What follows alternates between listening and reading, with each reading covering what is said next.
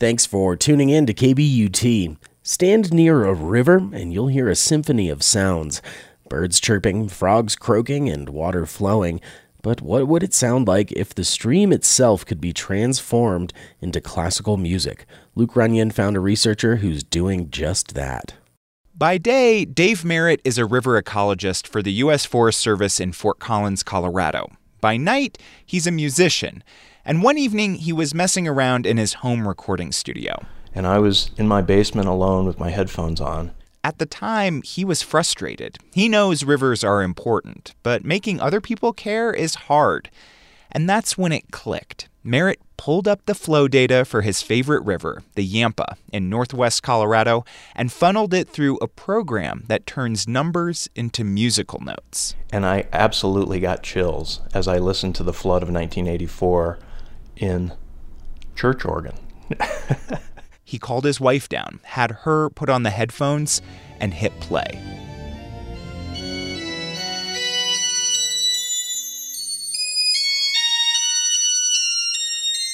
Those high notes represent the river's seasonal peak. The Yampa is dynamic, mostly fed by melting snow. The year we're listening to, 1984, was a record wet year.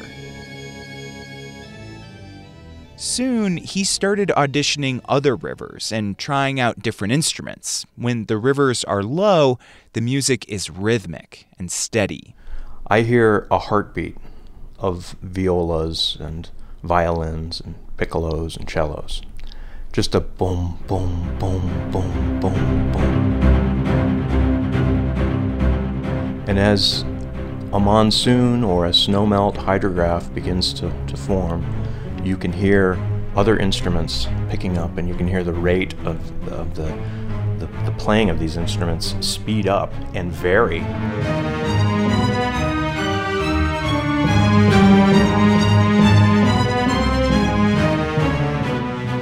We've been measuring the flow of some Western rivers for more than a century, which Merritt says gives us the opportunity to hear how we've changed them.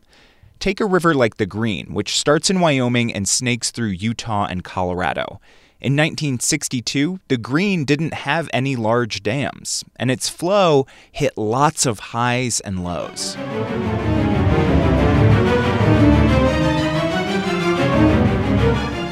But just a few years later, the Flaming Gorge Dam was finished near the Wyoming-Utah border, and here's how it sounded after that. Here's a river, and here's a river in its unaltered state, playing symphonies from year to year, and this is what it sounds like under regulated conditions. You know, it's undeniably different, and it's undeniably had an effect on the organisms in those systems, and this is a way for you to hear it and hopefully to feel it. He says rivers in the West are meant to surge, either from snowmelt or monsoon rains, and not run steady year-round. The birds, fish, insects, and plant life that call rivers home have evolved to be in sync with a river's rhythm. We are aware of the consequences of damming and diverting a vast majority of the streams in the West. Then I think society could rally behind protecting one or two. Dave Merritt says he's not naive to the fact that dams are part of what make life in the West possible, storing water for later use. But now we have the ability to manage our existing dams better and hold on to some of the last remaining free-flowing rivers, like the Yampa. It's like a natural laboratory. It's something that we ought to treasure and protect like a piece of art or like a great symphony.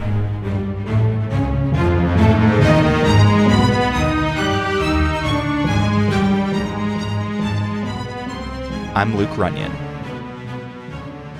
And this is KBUT.